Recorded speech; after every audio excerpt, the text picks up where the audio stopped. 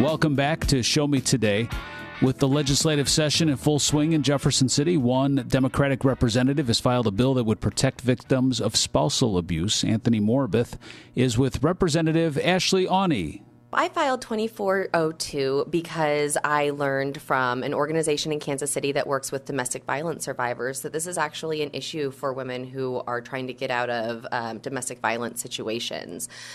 So when I looked at the law, I looked at the statutes, I decided that the best way forward was to find a way to just allow judges to finalize a divorce if someone's pregnant, because some folks just really need out of a bad situation. I was reading about this spousal abuse. It unfortunately happens. I am familiar with it. I hear about it. I read about it. State law, help me understand this, allows someone to stay with an abusive partner while pregnant. I'm not familiar enough with state law with regard to that, so walk me through that. So state law, of course, allows for folks to separate or get divorced in a normal circumstance. Currently, however, if one partner is pregnant, there is a presumption of paternity that is written into our statute, which just says that we presume that the husband is the father. Now, because of that, the way a judge has to issue a divorce decree includes issues of spousal support and child support and custody arrangements. And the way our statute is written currently is that there's just no way for a judge to issue a divorce decree if someone is pregnant for those reasons. Now, what we've heard from domestic violence survivors is simply that hearing the news that if they are pregnant and in an abusive situation that they can't get divorced, that is an absolute morale killer. And for folks who already struggle to get out of these situations, folks who have struggled time and time again to get out of an abusive situation, to be told that a divorce isn't possible, that is really harrowing for some folks. Based on what you're saying, it sounds to me like you're proposing to update a law, and in hoping to update a law or updating state statute, it sounds to me like when this was written, society was very different then. So I think this would be, would it be fair to say that this is trying to adjust with how society and culture has changed with as compared to when this was first put into law, put into statute? Absolutely. In fact, that's why I asked it to be referred to the Emerging Issues Committee. It is a modern solution to an age-old problem. And yes, society was different when our statutes were written. The conversations I've had with judges around this issue is they've reminded me that the statute was written to, quote, prevent the bastardization of a child. And that is language that was used at the time and apparently still used in the courts.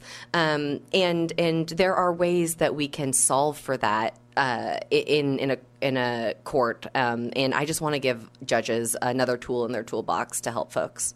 And if you're just tuning in, we are talking with Democratic Representative Ashley Awney on Show Me Today. House Bill 2402 is the subject of conversation.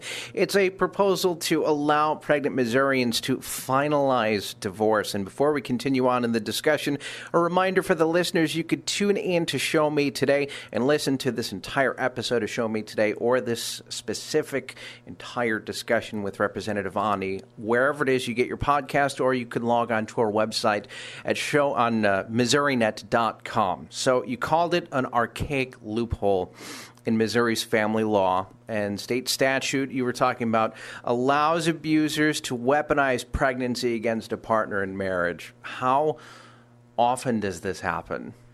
Unfortunately, it happens way more often than I would have ever expected. In fact, the organization that brought this issue to my attention is Synergy Services in Kansas City, and they are currently building a facility to accommodate domestic violence survivors and their children who seek shelter with them.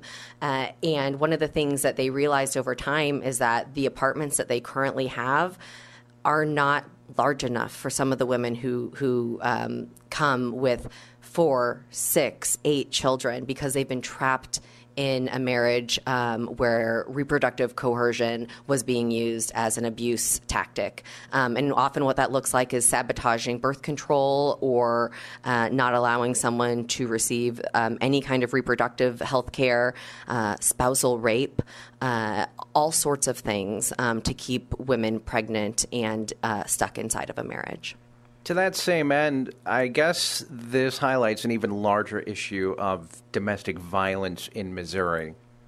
It certainly does. And I think that there are a lot of opportunities as lawmakers that we have to find solutions to help folks who are in an abusive situation. Domestic violence plagues all of our communities. And I think that there are a lot of solutions that we can come up with, making sure that abusers can't have access to firearms, making sure that abusers can't trap their spouse into a marriage. These are simple solutions, I think, and I really look forward to continuing to talk about the issue and moving this issue forward and highlighting all of the work that folks are doing across the state to help survivors. I think a good question to close on as we talk about your House Bill 2402, and I'm taking this from your press release, so forgive me. The Institute of Policy Research found that over 80% of domestic violence survivors reported their abusive partners impeded their ability to work. Additionally, I would have to assume that the lifetime cost of that is enormous. It absolutely is. I mean, we already talk about there being a gender pay gap, but add in years of an inability to be inside of the workforce, being forced to stay home or whatever the situation is. Not only is that affecting income, that's affecting your future earnings. And it can turn into a lifetime of, poverty. And poverty is so cyclical and so difficult to get out of. This is, again, it's an issue that is so devastating for so many folks, but we got to find simple solutions to help them. A reminder for the listeners, you could tune in to Show Me Today and listen to this entire episode of Show Me Today or this specific entire discussion with Representative Ani, wherever it is you get your podcast, or you can log on to our website at MissouriNet.com. And for more information, look up House Bill 2402 at house.mo.gov. This is Show Me Today, the voice of Missouri.